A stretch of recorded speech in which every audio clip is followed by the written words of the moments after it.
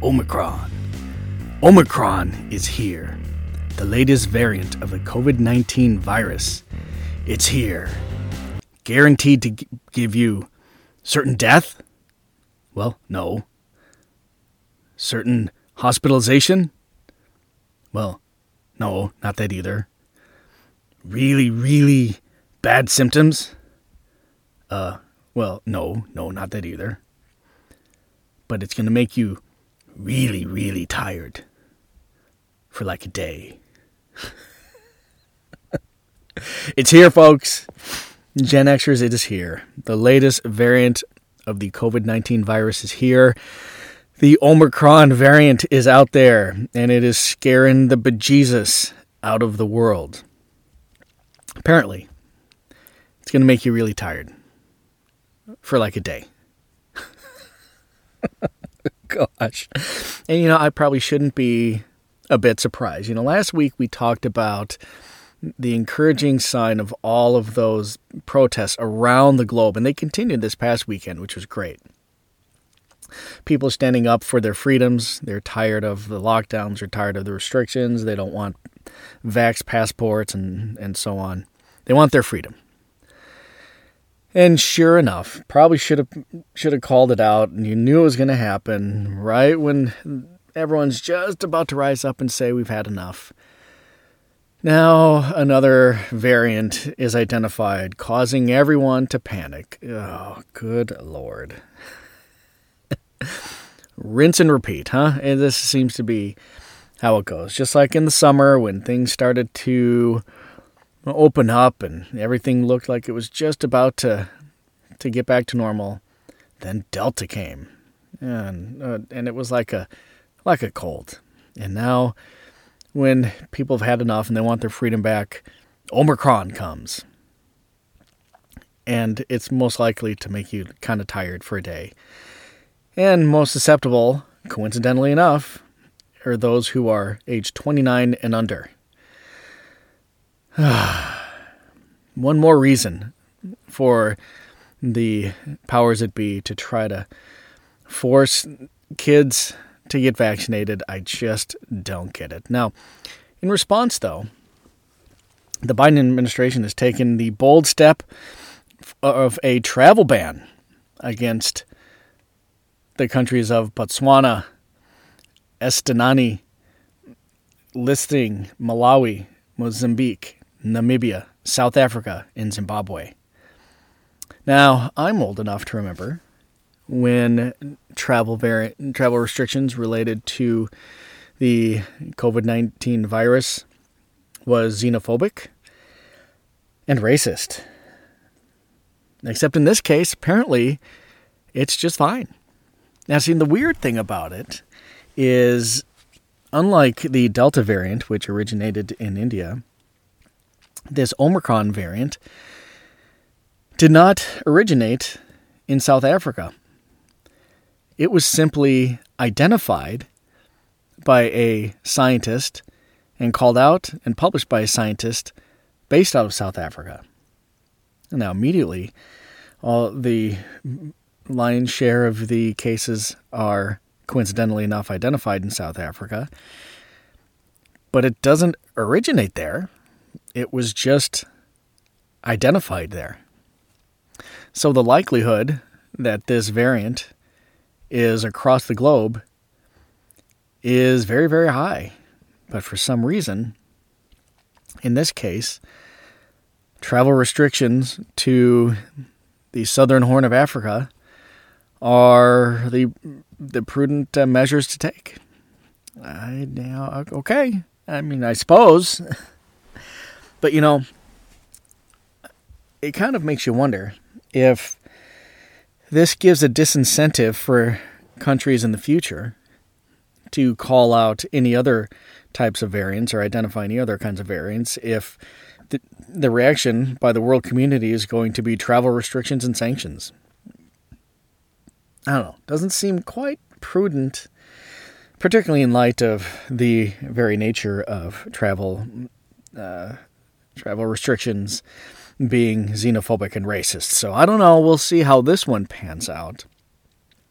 But I don't know. It does not seem like it's going to have the effect that I'm sure some would want it to. Now, about the variant, interestingly enough, they name it Omicron, and that's because, from what I understand, they've been naming these in sequential order of the Greek alphabet, the Delta variant and so on. And although in this case, the next sequential letter in the Greek alphabet is Z, or whatever. I'm not sure exactly how you pronounce it. I don't speak Greek, but spelled XI. And so they skipped over that and named it Omicron. Omega meaning big, Omicron, or Omicron meaning small, Omega big, Omicron small. But Xi, in the natural alliterative association with Xi Jinping in China, where this virus came from, they skipped over that and named it Omicron, which also, coincidentally enough, is an anagram for moronic. Seems fitting to me. So that's where we are. The madness just keeps going around, rinse and repeat. But I did see, which I thought was kind of encouraging, is that Merck has submitted to an FDA panel for consideration for an emergency use authorization for an antiviral pill to treat COVID. Pfizer hasn't one. Also, they're trying to get reviewed and pushed forward, called Paxlovid. And I believe the Merck pill, at least in particular, is already being used, as I understand, in the UK. And I think both of those measures are an encouraging sign. Because as we've been stating for quite a while here at the water cooler, that this is not something that we will be able to inoculate away. Despite what the propagandists might lead you to believe, this is not something that's going to be going away because of vaccines like smallpox and polio. And it's not something that we are going to be able to completely prevent the spread of. So it seems prudent that we'd want to finally put some efforts into the treatment of this thing. Again, we were told that if we got our vaccination levels up certain level, we'll get to herd immunity. Not sure that's how it works, but at least there seems to be, in some circles, some efforts to fight to fight it from a treatment standpoint, which seems to be an encouraging sign, because up until this point, if you've wanted to push treatment benefits from ivermectin or hydroxychloroquine, you were branded a kook. You said you were eating horse paste or taking horse dewormer or whatever it is. So the fact that these two companies are trying to get a treatment for it, an antiviral treatment, I think that is an encouraging sign. So fingers crossed that will put some minds at ease and will make the panic level subside a bit. Although the madness within the political circles does not seem to slow at all. I saw over the weekend the Fauci cult was in full effect. That guy just cannot seem to get his little Weasley face off of the talk show circuit. And this past weekend, I thought he kept making a consistent point, which really showed nothing short of his just uncontrolled hubris. And he kept saying that I represent the science, as though he himself were the embodiment of science. And science always seems to be that dog whistle term that all things are known and settled and complete, and don't you dare question me because I am science, and blah, blah, blah, blah, blah. Well, dude has been wrong at pretty much everything he has said along the way. And honestly, not just with this virus, but you can go back to the 80s and how wrong he was regarding HIV and AIDS, and the fact that he has been able to stay in power as an unelected bureaucrat is something that I will never be able to understand. But here we are. I also saw a very bizarre episode from Nancy Mace. I believe that's how you pronounce her name. Mace is a Republican member of the House of Representatives from South Carolina.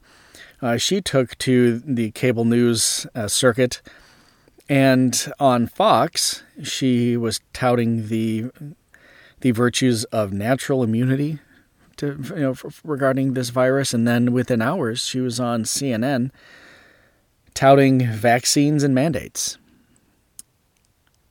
How these clowns think that they have any shred of credibility with us is beyond me. The fact that she thinks she can do this and not be called out on it is, I don't understand. They must think we are some kind of stupid, but it's something that shows me just what little credibility these clowns have, and the last people in the world we should be listening to regarding just about anything, but especially in this virus and how we should be handling it. I mean, these clowns have botched it from day one. It's almost been 2 years. I think we need to move on from them. But and Nancy Mace was a perfect example of how and why we should do that. Now, the Waukesha attacks, you remember we talked about this last week at the water cooler, and just a horrific scene when this guy guns his SUV and mows down 40 people in a Christmas parade in Waukesha, Wisconsin. That went quite quick, didn't it? For such a brutal and horrific incident at a Christmas parade, the fact that went away so quickly is something that I found very, very curious. Not surprising, but very, very curious, and curious for a number of reasons.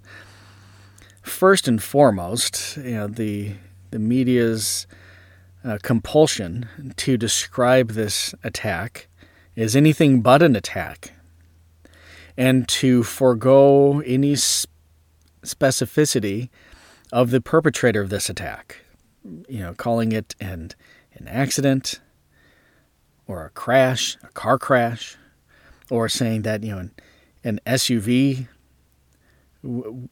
went through a parade or hurt people in a parade. It's bizarre, not surprising, but really, really weird. Now, why would that be? Now, again, it's only been a little over a week since this horrific attack happened, and although the man has been arrested and charged for the 6 counts of murder and other counts of attempted murder and so on. But the fact that the driver was a black man, and the fact that this driver had on his social media account racist sentiment against white people, anti-Christian sentiment, also unironically quoting and praising Hitler.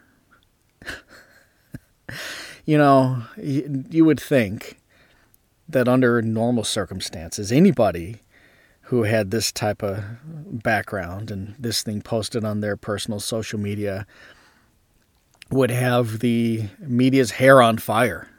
I mean, think of how in the aftermath of Kyle Rittenhouse, how they were looking for anything and everything. The fact that he had posed in one of his social media pages with his AR-15, the fact that he was in a picture with somebody with the OK sign, and that was some kind of racist dog whistle. I mean, they obsessed over these just really weird and obscure things that they tried to bend and put some nefarious intent on. But here you have a guy who all indications seem to be that he had some very overt, angry, racist sentiments that would likely explain why he did what he did. And the fact that you still have many kids still in the hospital recovering from their injuries from that attack. But it's kind of fallen very quietly. Although what hasn't fallen quietly is the shooting the other day in Oxford High School in Michigan. a 15-year-old, I won't say his name, but a 15-year-old shot 11 kids, and so far 4 of them have died. It's just a really, really sad incident, a sad attack that happened. 4 young kids died. Tace Meyer, 16, Hannah St. Julian, 14, Madison Baldwin, 17, Justin Schilling, 15. Just heartbreaking that these kids died. In fact, in the case of Tace Meyer, from what I understand, again, this is something that's so new. Not many details have been made known yet. Although the kid was charged as an adult today on those 4 counts of murder and other counts of attempted murder. But in the case of Tace Meyer, from what I understand, he died trying to disarm the shooter. The kid died a hero. As tragic and sad as he is, you can at least find some, comfort in acts of heroism, and you can honor that kid who, died trying to save his classmates and died a hero. Shouldn't have died. It's just tremendously sad. And there are, again, some other initial whispers coming out that this kid was bullied. Yeah, it doesn't make it right, doesn't justify it in my mind. But I'm sure there'll be more, to come from this story. But, it's heartbreaking, it's sad. But what is infuriating about this, before the shooter's name and identity was known, immediately the Twitterati was frothing at the mouth, calling out white kids and these racist attacks and blah, blah, blah. And I believe, from what I understand, the shooter was white and the 4 kids that died were white. I don't know about any of the other kids that were injured. But immediately they were calling for gun control. They were calling for the parents to be arrested. They were calling, for white supremacy and blah, blah, blah, blah, blah, blah, blah. Well, in the case of Waukesha, Wisconsin, just a week ago, they were loath to give any specifics. And if you think back to the Kyle Rittenhouse verdict, the Twitterati was frothing at the mouth saying, well, if this were, a black shooter, he would be, given the death sentence, he'd be given life in prison and so on and so forth. Well, remember that kid in Arlington, Texas, who, after a fight with a classmate, shot, I think, 3 kids in school. I don't believe any of them died, but later that day he was out on bail and was posting a family party on social media. And here, this kid here was charged as an adult within a day. So, you take all that into account. I think these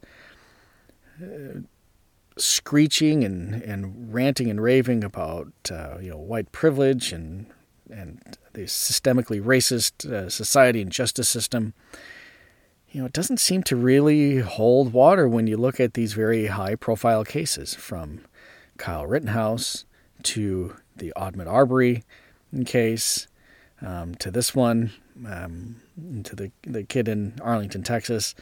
It doesn't follow that mainstream narrative. I think it's very, very interesting. And it kind of really, in my mind, gives very little credibility to the ranting and raving that we tend to hear when any of these sad cases happen. Now, lastly, this week there are a number of very interesting trials that are underway and that I will want to keep an eye on. The first is the one of former officer Kimberly Potter, who is the Minnesota police officer who shot and killed a driver who, from the narrative at the time, where she had mistakenly shot him, where she thought she was trying to tase him. Again, that one led to some rioting and protests, but that died away pretty quickly. Although that was within miles of George Floyd, so of course that was going to happen.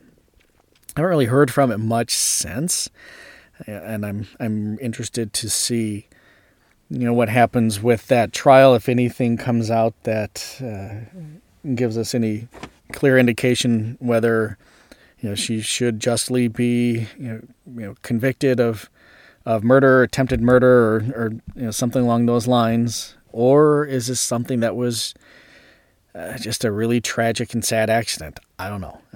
But we'll see what happens as we get in some details of that case. Although it's just like the Ahmaud Arbery case, you haven't had a lot of details that were as readily accessible as it was from like the Kyle Rittenhouse trial. But now also, on the fun side of the trial circuit, the Jussie Smollett trial is kicking off here in Chicago. And boy, that one's fun, isn't it? not just what happened and his hoax of a racial attack and Kim Foxx dropping all charges and not proceeding with that and then it being picked up again, but just the fact that this dude was so deluded in thinking that he could allege that overnight in Chicago in January, when it was like 20 below zero, that two rednecks in MAGA hats would attack him with a noose and bleach, saying, "This is MAGA country," in the Loop in Chicago, just off of Navy Pier, that was going to be something that would fly? Are you freaking kidding me? Good Lord. I don't know. That one's fun. That one's fun. And it's given us the gift of any other hoax of being a Jussie incident, whether it's Jussie Wallace and the alleged noose and NASCAR and so on. Any of these hoaxes, these race baiters, just like Watergate has given us the gate suffix of any scandal.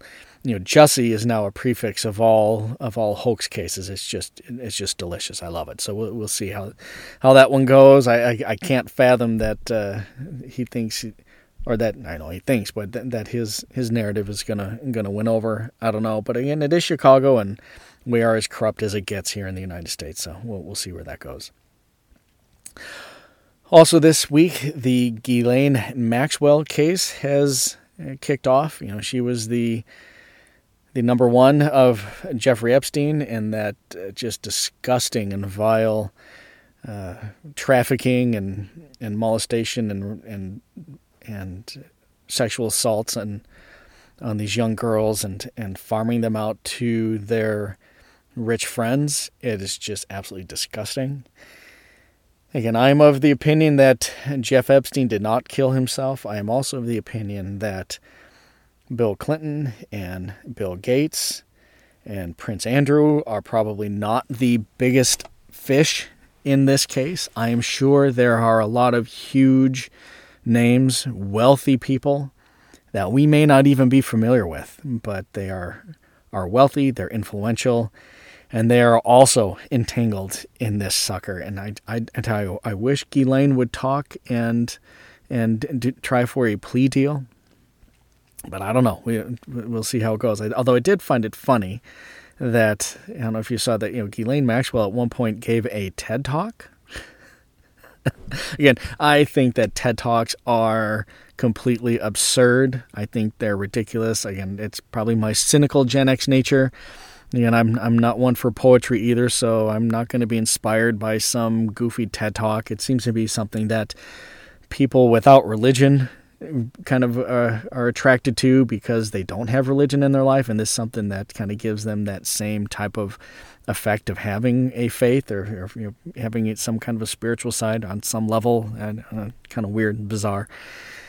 But here is this serial child molester and child trafficker giving a TED Talk. So keep that in mind the next time you feel inspired listening to one of those suckers. But coincidentally enough, as that trial kicks off, the CEOs of Twitter resigned. Jack Dorsey resigned. The CEO of MSNBC resigned, and some others. Could be pure happenstance? I don't know, but I would imagine there are a lot of very rich, very wealthy people who have very sweaty collars this week as that trial kicks off. Whether or not she'll name names, I have no idea, but it will be interesting to see. Again, I think she is depraved. Everything that happened is just disgusting, and you feel for those poor underprivileged girls that they took advantage of. It is absolutely disgusting. But I mentioned before that Jack Dorsey is resigning from Twitter, and the new CEO is a man by the name of Parag Agrawal. I believe he's like 38 or 39. If we thought that censorship on Twitter was bad under Jack Dorsey, it seems like it's only going to get worse under Mr. Agrawal. I mean, this is somebody who, although he's claiming a satirical take, but has had some very troubling things to say on the issues of race and racism and censorship. And within a day, Twitter changes its policy regarding pictures and videos being posted without the consent of whoever's in them. I mean, really essentially neutering any kind of independent journalism. So all the tapes that were put out in the wake of the Kyle Rittenhouse shooting would not be allowed anymore. I mean, and that independent media is what got that story out there. It's what got the knowledge of the facts out there, and was able to ultimately prove Kyle to be found not guilty. But that's not going to be available anymore. I mean, it's really, really scary and weird, how totalitarian these big tech platforms are becoming. And if we thought that it was going to get better when the likes of Jack Dorsey resigned and moved on, it does not seem to be the case. It seems like it's only going to get worse. And now lastly, also very interestingly enough, the Supreme Court has started hearing arguments regarding challenges to Roe v. Wade. It seems like the best challenge to that law since it was passed when we were just wee lads, and 60 million plus pregnancies have been terminated in the United States since then, which is just boggles the mind. And again, I know that's something that just causes some people to absolutely froth at the mouth. I am someone who is very much pro-life, having had children of my own. I can't fathom terminating the life of an unborn child. It's something that baffles me. But that notwithstanding, it's not something that I think that has any merit in being legislated from the Supreme Court. I don't think it's something that is justly pushed from Washington.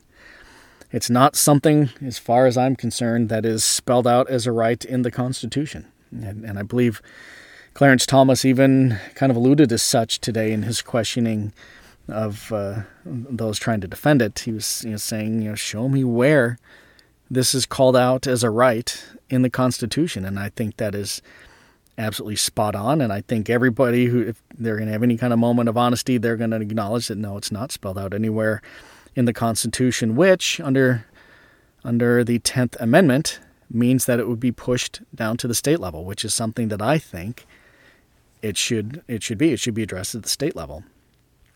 And does that mean that across the country, within the blink of an eye, abortion is going to be illegal and outlawed? Well, of course not. I would imagine what that means is that in the likes of, like, say, Texas, when that law was upheld just a couple months ago, effectively what that means is now states can make their own laws. And I would imagine, much like marijuana laws, you will have some states that have it completely legal under all circumstances. You'll have some states that have it completely banned in all or most circumstances, and then somewhere in the middle, most states will fall under. And if, just like any other issue, if it's something that you don't like and that you want to get away from, you move and go to a state that's more towards your speed. If it's something that you like, then you stay and you continue to vote for and elect local leadership that uphold your values, whether it's that or marijuana or whatever. Again, it's something that's not completely spelled out in the Articles of the Constitution or the Bill of Rights. Therefore, it falls onto the states. And I think that's something that should have been done 50 years ago. We seem to be very much behind the curve. There are a lot of people who will say, well, it's settled law. It's been on the books for 50 years. Why are we challenging it now? Well, Plessy versus Ferguson, the separate but equal. That was established law. That was something that was in place for 50 plus years as well, until it was determined that that was unconstitutional. So these things can and should change, and it's something that's long overdue, I believe, to be kicked back to the states and let it be handled on a local level. But of course, that's not going to be good enough for so many on the left, because abortion seems to be their holy sacrament, and boy, if there's a baby to be killed, they seem to really, really want it to happen. Again, I'm quite skeptical whether or not that will be struck down, because the backlash will be so swift and so harsh. But who knows? We'll see where that goes. But a lot of interesting things happening on the trial circuit, just keeping things spicy just before the holidays. So with that, I hope you enjoyed your Thanksgiving. I hope you had fun with your family and friends and are able to get into the holiday spirit as we end this second year in a row of just a hellscape of a year, and see if maybe things can kind of turn around and get better in 2022. But I'm thinking probably not. But in the meantime, I'll at least get ready for the holidays, get ready to have a little bit of fun with the kids, with the family, and get more drinks of water with you, all fellow Gen Xers at the water cooler. So, until next time, shout out to Jack Ritter, and we'll see you next time here at the water cooler. Until then, whatever.